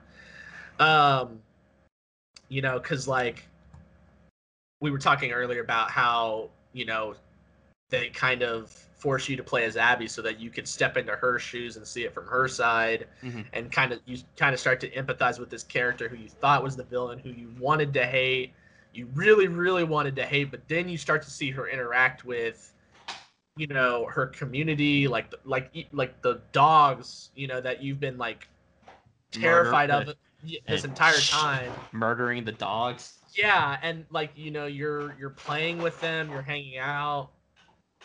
And then eventually, yeah, when Abby encounters Lev and Yara and their relationship together, like how it does become, she becomes what she hated. Like she hated Joel for what he did, but she ends up kind of becoming this Joel-like character in that in her defense of Lev and her almost parental role, you know, that she kind of takes on, and you know, she betrays the family that she knew and essentially sentences, you know, both the WLF and the Seraphites indirectly to death. You know, like her actions basically kind of kick off this entire powder keg that we've been wondering when it's going to go off, because, you know, they keep talking about they're going to go to war, but then her actions basically indirectly contribute to that finally kickstarting, you know, and it kind of, both factions just kind of implode on each other. You know, so I do think the game succeeds in making us care for Abby, but I think what it also succeeds in, which I didn't necessarily want, was hating Ellie, making us hate Ellie, because that ending when she goes there, yeah, like we talked about, she's going there to kill Abby. Like she's going there because Tommy basically guilt tripped her into going and being like, you're betraying the memory of Joel by not doing anything. She's going to go there and finally put an end to this, and also because she's having nightmares, she's going to go put an end to this so she can finally rest. That's what she's telling herself. And then she gets there, she goes through the Rattlers, she gets down to the beach where they've been crucified, they've been hung up to dry essentially, and I wanted so bad. I just wanted so bad for that to be the end of it, like where she lets Abby down, and I wanted there to be sort of an understanding, like where, you know, Ellie kind of looks at Abby and Lev and kind of understands, you know, and in that understanding finds acceptance, I guess. Yeah, you know, closure. Finds closure. You know, that this character who she hated so much, who she wanted to vilify, you know, and pretend was this like completely evil person, is actually like, you know, the person is actually more like now the person that, you know, she really cared for, like that she had.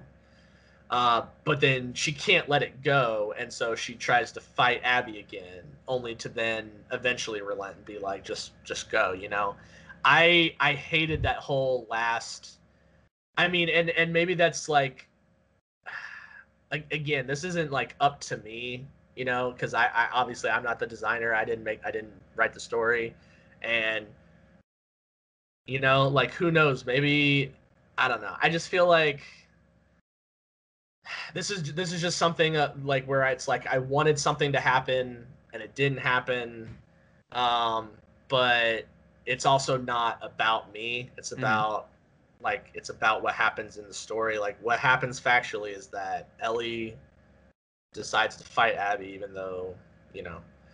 So I mean, but she does end up letting her go. It's just like I don't know. I feel like that ending again is a little is a little hollow. I mean, you know, Ellie still ends up alone at the end of it, which Yeah. I mean, I think is enough of a service, is enough of a reminder that, you know, the path that she walked throughout this entire game, like this was the destination of that. Like there was no, if she decided to do this, this was going to be the consequences of those actions, essentially. Yeah.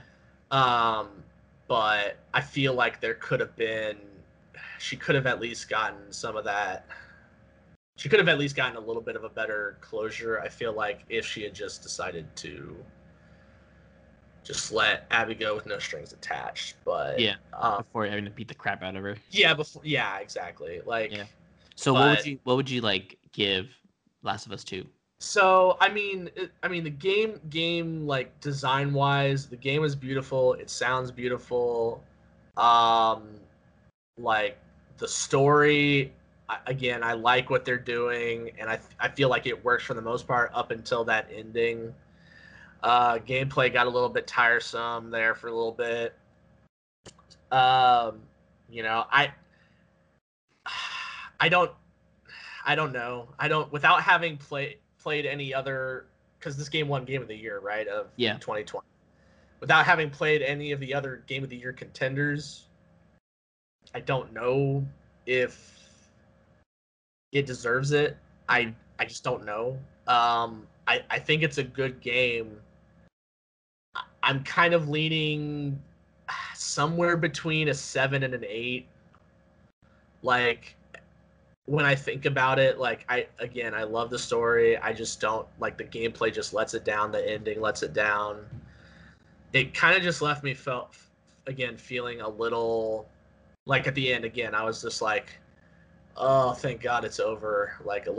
I was happy that it was finally done. You know, kind of. And I mean, which is it. I think is kind of a good thing and a bad thing. Like it's good that a game, you know, affected me so much that, you know, it made me feel this sort of reaction, but it's also kind of a bad thing because it's like you shouldn't want the game to be over. You should want to keep playing it, you know? Yeah. So yeah, I think that's kind of where I'm at. I'm kind of like in between a 7 and an 8. I mean, but yeah, it's definitely one of those games that I think what's more important than a rating on this game is the fact that, you know, we have these discussions, like these long discussions about this game. Like this is one of those games where you can have like these really deep kind of conversations about it. Yeah. You know, which I think is vastly more worthwhile than just like, you know, is it a good game or is it a great game? Yeah. You know, or is it a good game or is it a bad game? Yeah. Yeah. Okay. So my feelings. Yeah. So I played it twice. I think I feel it's more harsh. I felt harsher than you did the first time I played it. The first time I played it with Adam, so we would switch back and forth after someone died or after large chunks of the game. And I I had read the spoilers beforehand, so I was kind of like dreading these moments are coming up. So like I knew Joel was gonna die, and Adam didn't. So Adam got the experience that first time, and I knew he died. I knew you played as Abby, so Adam didn't. So then I was like, okay, until once we get through Ellie, we're gonna switch over to Abby, and we're gonna be Abby the rest of the game.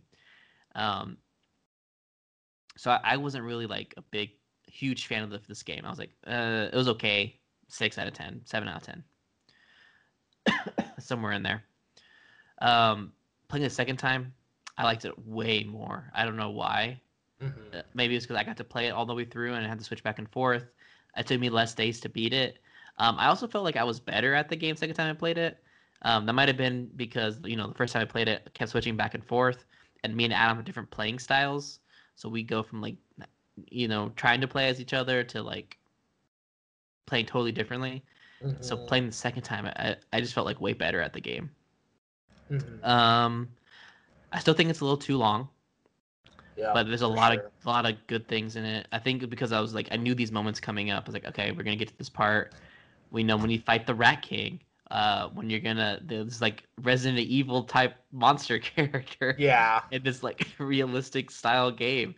I remember the parts like the post-apocalyptic, war scene and playing as Ellie and you're like driving the boat through the weather and it's like all rainy and stuff and different things like that.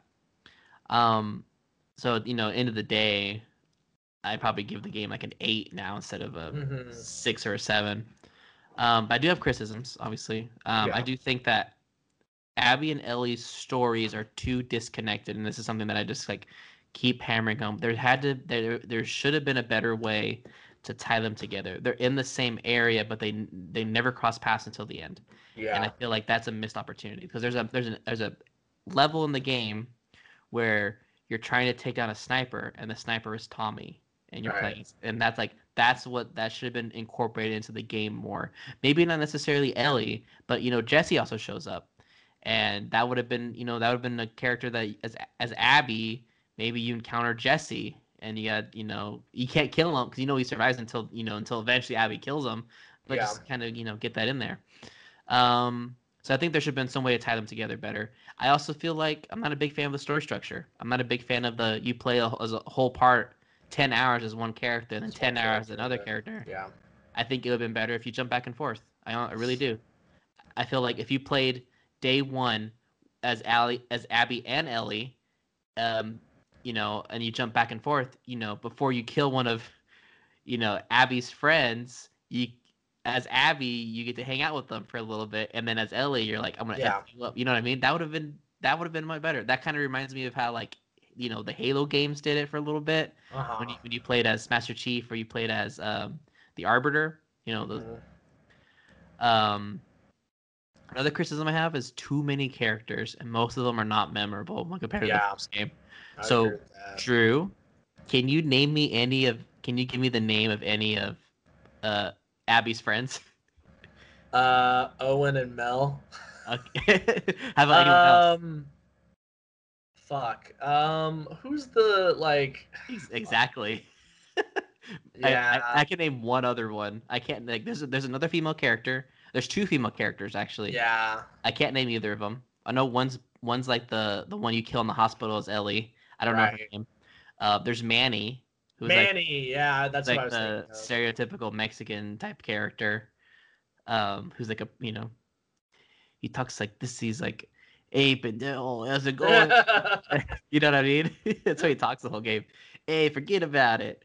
Hey, I'm walking here. I'm Italian now. Yeah, but and there's another guy character, and I don't know his name. I can't tell you that. And then on Ellie's story, like I know Jesse's a character, but I cannot tell you his personality at all.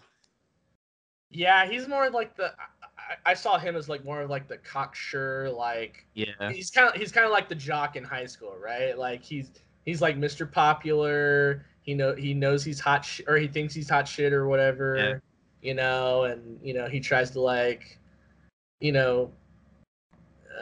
get with all the ladies and stuff, all this kind of stuff. That's what his kind of personality reminded me of a little bit. It sounds kind of like Manny, how you describe, because Manny was the ladies' man. Because I know all of Ellie's side characters basically. Because it's pretty simple. There's Ellie, there's Tommy, Dina, and Jesse. Yeah, and then Joel for a bit. But I can't tell you the name of any of Abby's other friends besides. Can you tell me the name of the leader of the wolves? Isaac, right? Yeah, you're right. Yeah, nailed it. Played by Jeffrey Wright, which is crazy. Yeah, I was like, holy shit, this cast list, man. Whoop. Yeah, he's barely in the game. It's like, he should have been a presence that you experience more of. Even as Ellie, Ellie never comes across any, and Ellie comes across the Sephiroths, but then barely mentioned. It's like she does it. There's a part of the game where you kill a bunch of scars, and none of that's brought up. You might have dragged out the game too much more though. I also think there's too many groups, like you said earlier. There's the wolves, the scars, and the rattlers. I think I think maybe if they should have meshed something or got rid of one or something. Maybe rattlers. Maybe they're not necessary. I don't know. And then we talked about the gameplay, how it feels like 2013 still. Yeah. I feel like there's less cinematic moments. Well, by cinematic or cinematic gameplay moments, I'm talking about in the first game, there are parts when you get stuck in a trap and you're upside down, you have to shoot all these Right. at you. There's only one moment I can think of in the game, part 2. There's like 3 or 4 or 5 in Last of Us 1. And part 2, I can only think of the moment when you're in the truck with Jesse and he's driving and you just gotta shoot up. Oh, I was also gonna say the one where you're in the beginning when you're playing as Abby, and Tommy and Joel rescue you, and you get on the back of horses and you ride off while all the zombies are chasing you. So that's 2. Like really, like I can't really think of many other ones. Yeah. Yeah, I'm trying to think as well right now. Yeah, I can't think of any others at the moment, but I mean, they might be there. But yeah, I don't memorable. know. I think that's the thing, because like I remember the one where you're on the bus and then all the water comes pouring in. You're trying to climb out. Yeah. I remember the stuff like that. I don't know. And then this is more of a nitpick, and I'm gonna try to dance around this as sensitive as possible. Yeah. The transgender element. I'm a huge transgender supporter. I believe trans rights are human rights. You know he's a supporter because he just said it right there. Yeah. But for me, it's kind of like the trauma of being hated for being transgender in a post-apocalyptic world. It just kind of felt like, why can't a transgender person's story be something else besides you're transgender and that's why we hate you? You know what I mean? Yeah. And this is, of course, as 2 cisgender guys talking about this game. Like, we will never understand this whole thing. So, because like we don't understand that side. I mean, obviously that's happening in real life currently. Yeah, exactly. My point is, like, this is a post-apocalyptic different world. Right. Like, why is Lev being transgender seen as negative by his people? I mean, I kind of get what they were trying to go for. Again, speaking as a cisgender person who will never understand the pain of being trans, I kind of see what they were trying to go for with, like, the whole,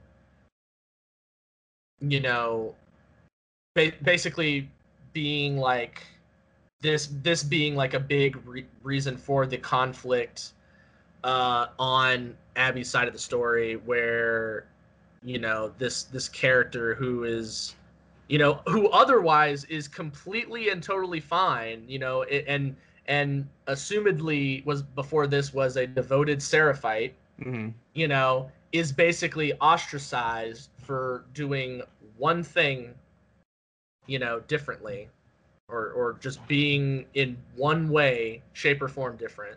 Yeah. And this is definitely more of a nitpick, like I said, because I think Lev is a great character, memorable. I think representation is important, but my just little sticking point is, like, why do you got to make the main character motivation be trauma of being hated? And that's just kind of, from my standpoint, I'm not a transgender person, so I can't speak for what they're feeling when they played the game, but I think there is a, because I mean, this is a common storytelling device, I feel like, where you take a modern day problem, and you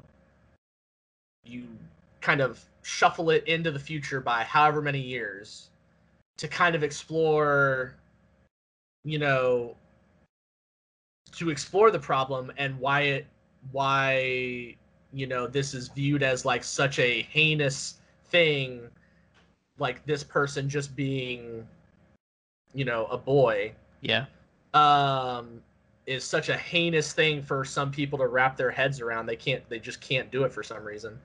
I think that is, in a way, because Star Trek was like one of those series that, like, they took, like, the current day kind of political climate and they threw it in the future and kind of tried to paint it as like, and trying to explore these issues and, like, why do these things exist here, kind of it's trying to,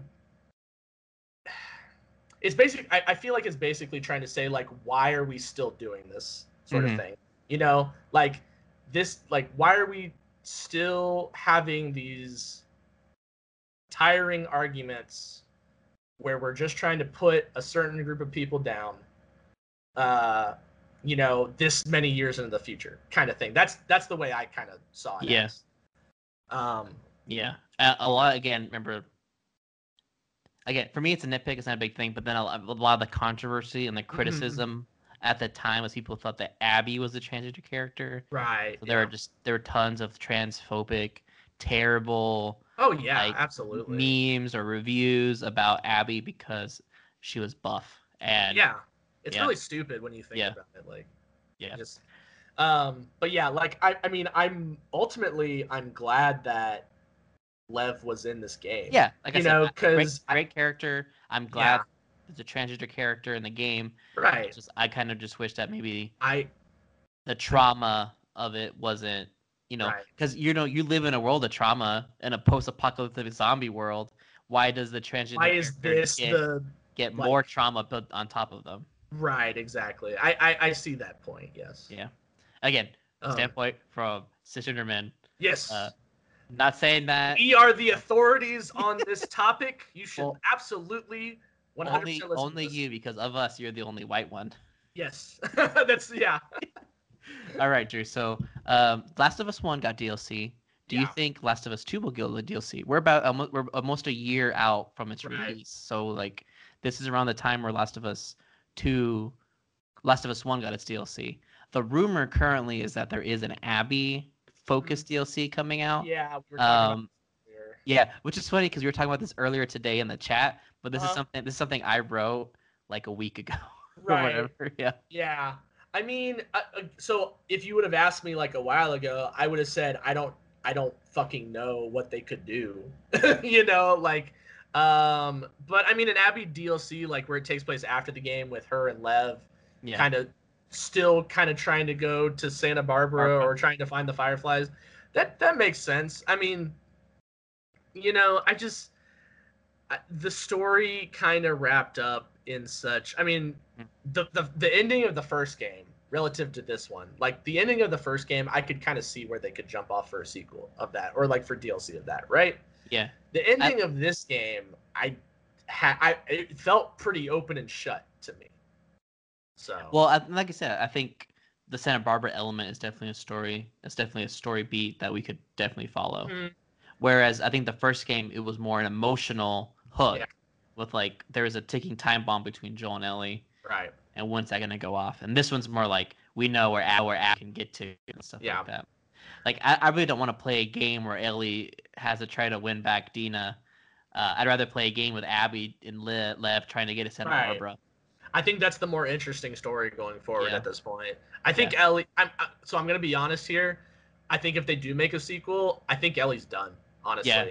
So as a character, let's talk about what we want for part 3. Like, you don't want to see Ellie's story continue? I don't. I think it's done. I honestly, I think as a character, like you said, the only other thing is like, what is she gonna try and go back and win Dina back? Like, I mean, her character arc has kind of, it's just kind of come to the end of the tracks. I feel like I feel like if they're gonna carry the franchise over, they have the perfect.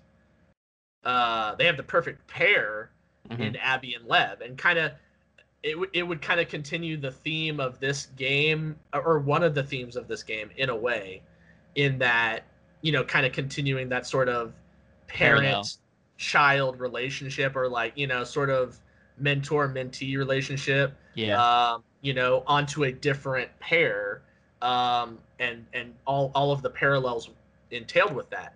Yeah. So, I think if they do a part 3, I think it definitely should be Abby and Lev, not Ellie again and somebody else. I would still love to kind of see her play as Ellie. Yeah. But I think you would have to have a really, really good story to go with it. Yeah. For me, the more interesting story right now is Abby. Yeah. So, okay. All right. So the final part. We talked about the Oh games. my gosh, yes. I know. I did not expect this episode to be almost 2 This hours is almost long. as long as The Last of Us Part 2. Didn't. I expected like an hour top, going for twice as long because we've had a lot to say about our Oh feelings. no, I mean, The Last of Us Part 2. It needs there needs to be a lot said about it. So yeah. Yeah. All right. So final little bit here. Mm-hmm. Um, So what are we Hey. talking about? so in November of 2019, before Last of Us 2 was to release, Yeah. HBO announced that they greenlit an adaptation of the game into a new TV show. Yep.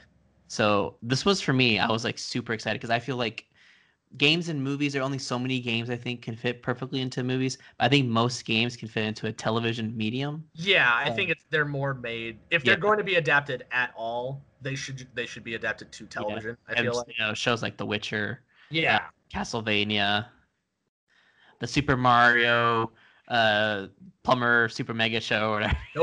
Nope. Get out of here. So the talent behind the show is, I think, it's very good. It's the creator and the head writer of Chernobyl. Have you watched that show? I have not seen it yet. No. It's 5 episodes. It's super good. He's the one that's head writing. His name is Craig Mason, and then he's writing with Neil Druckmann. Druckmann's going to be another main writer on the show. Oh, So boy. they're bringing in the creator of The Last of Us into the Yeah. to the mix. Russian director Kantemir Balagov. Yeah. He's directing the pilot. He has a strong visual style, but he has not. I've only seen like short films he's done. I haven't seen like. I'm not familiar with his work, so I can't but- comment on it. I mean, has a strong visual style, so that's all we can ask. Gustavo Santaolalla. Did I say that? We're right? gonna pretend that's 100% accurate. He's returning as the composer from the game. He did the music Yeah. for the game. He's coming back for the show. He's done other TV shows before. He's done like Jane the Virgin and Making a Murderer. Okay. So here's what we know so far, Drew. You ready for this? Yep. It's gonna be a basic retelling of the first game. Oh my god. So season 1 Oh will be my the first God. game. I am so shocked. But they're gonna add material that they cut from the original game. Yeah, I feel like if it was just going to be a straight retelling of the first game, like, you've completely lost my interest because I can just go play the game. Yeah. Like, there needs to be some sort of additional material to supplement, you know. Yeah. So they're gonna expand the game story. They introduce a lot of previous elements that were cut. Yeah. In an interview with the BBC Must Watch webcast, Greg Mason said that him and the collaborators at Naughty Dog, Neil Druckmann, at one point he was like, this is a quote, there's one thing we were talking about doing in the first game for a while, and then he told me what it was like, and I was like, gonk, wow, jaw drop, that's going in the show. We have to do that. Okay. So Greg Mason's talking about how there are definitely elements they cut out, story beats or even whole like level designs that they're like, this has to go into the TV show. And I trust Greg Mason to kind of like, I don't expect it to be an exact like 1-for-1 retelling. I feel like the jumping off point is Last of Us, Right. the game, and then they're gonna build on it pretty Right. Well, I mean, it's like we said, like, the game takes place over like a whole year basically as Yeah. they travel from Boston to Salt Lake City, and we only see like a snippet of that in the game. So there's still plenty of room to explore stuff in that time period. You can also like there's like you spend a night with Henry and Sam.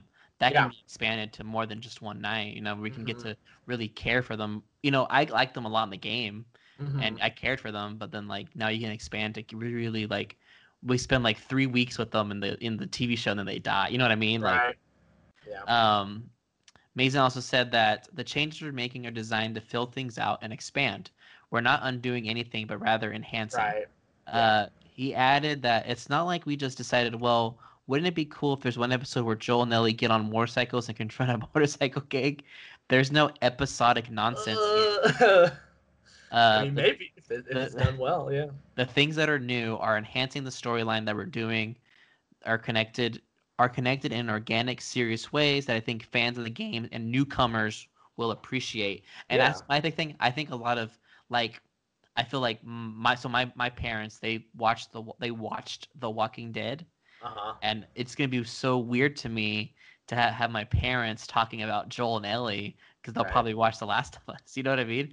So like Yeah. we have these conversations, and then my parents are like, "Oh yeah, I love when Henry and Sam died. I got real sad." And I'm like, "Oh, it's Well, weird." and then you know what that's gonna be? It's gonna be funny is because then you can turn around and be like, well, hey, you know where this originally came from? A fucking video game. Yeah. Which most often you talk to people over the age of 40, and they're like, oh, video games, Mario, yada yada yada. They don't take them as serious art, but Yeah.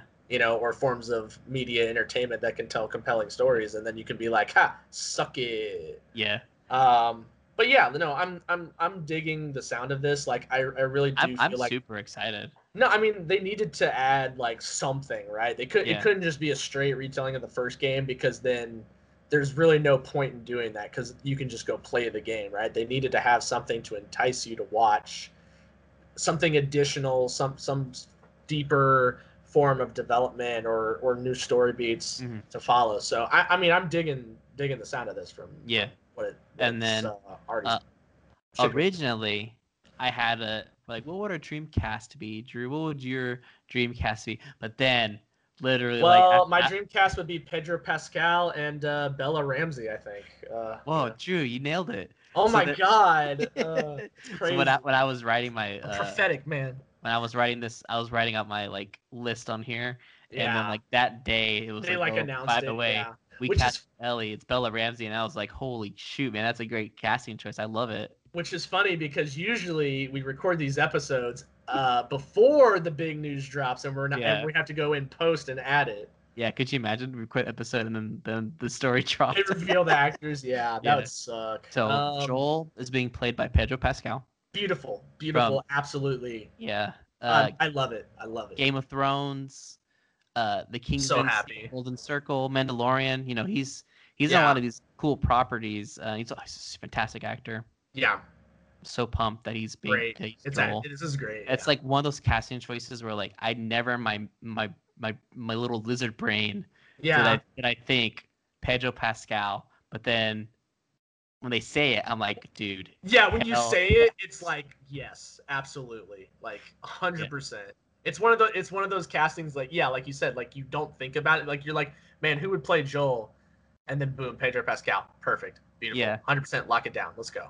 I was like, Hugh Jackman or right, like Jamie Lannister. Hugh Jackman probably would have been good too, maybe if he could get that Texas accent, I guess. But but then I don't know if I would trade anyone else out for Pedro. I don't know. I can't think of one off the top of my head right now, but like if you put a gun to my head, I could maybe come up with one, but like And then our Ellie, of course. Yeah. Bella Ramsey, again from Game of Thrones. She played Lady Mormont. Yep. Which is so Pedro Pascal was in season 4 as Oberyn, and then he died and never back in. And then Bella was season 6, 7, and 8. Yeah. So she lasted a little bit longer than he did. Yeah. I also think this is pretty good too. Yeah, pretty good casting. She's young, which I wanted. Like a lot of people were like, "Oh, we want." You ever see Booksmart? Yeah. People wanted the main actress in Booksmart. I forget her name. Oh yeah. She's gonna be a great choice if this TV show was made like 5 years ago, but she's like in her late 20s. Yeah. So for me, there's no way that you can convince me that she's like a 14-year-old. But Bella Ramsey's, she's a teenager, so it's like, okay, I can see it. You can see it. Yeah. She's great in Game of Thrones, and she's in His Dark Materials. She also voices Hilda in the Netflix show. I have not seen it. Oh, you haven't watched it? It's pretty good. You should check it out. So I'm excited for the show. Like I really think that it has a. It could be something. It could be something. HBO's backing. Great showrunner. Promising cast. Yeah. So that's all you can ask for. Right. So they're saying probably late 2021, early 2022 is a possible release date. So. Well, I'm assuming can we assume that probably COVID has probably thrown some of the production schedule on this off a little bit? This is the most recent reporting. This is from when. Okay. This is the most recent. Yeah, when they announced Joel and Bella Well, Ramsey. late 2021. I don't know about that. So one. it doesn't take super long. Like the main thing is that when they were announcing the show and they're writing the scripts, they're gonna start building sets and stuff like that. So yeah. The casting is not one of the last things you're gonna do, but it's one of the last things you're gonna announce. So Yeah. it could have been a long time. Joel, Pedro and Bella Right. knew they were gonna play Joel and Ellie. Could have been months. Yeah, And that's then true. they finally got to announce. So they've probably already done their like test screenings Who and knows? Yeah. had their their costumes made and all that, and they're Mhm. gonna start filming soon. So I mean, if you start filming it in April, Yeah. you film for 3 months until April, May, till June or July, and then you edit and get the For, special like, effects in 2 months, 3 months in post. Yeah, so, and then let's say December 2021, Last of Us. yeah. Or I mean, that's still November. technically late 2021. Yeah. Yeah. So. I don't know. Well, Or- it could be like spring 2022. That's also a possibility. that is. I would be more optimistic for like early 2022. Yeah. I think. Yeah, and these things move fast. Like it's pretty crazy. Like when they announced Watchmen, the TV show, to when it came out was like less than 2 years. Yeah, that's crazy. So, and that's one of like the greatest seasons of television ever. Well, thank you for joining us, guys. It was a fun rummaging through The Last of Us. I had a blast.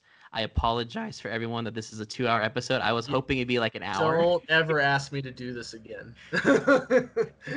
So here in like a year, Drew's gonna replay The Last of Us from Oh beginning my to end god! Please. on Twitch.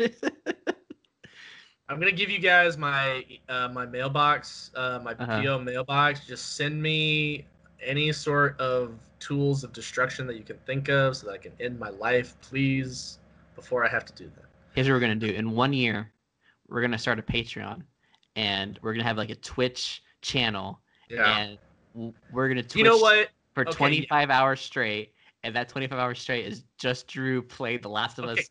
you know what? No sleep, just Last of Us 2. Fine. We'll set up a Patreon if we get $500 in donations. I will do it. I'll donate that. Yeah, like I will do it for $500.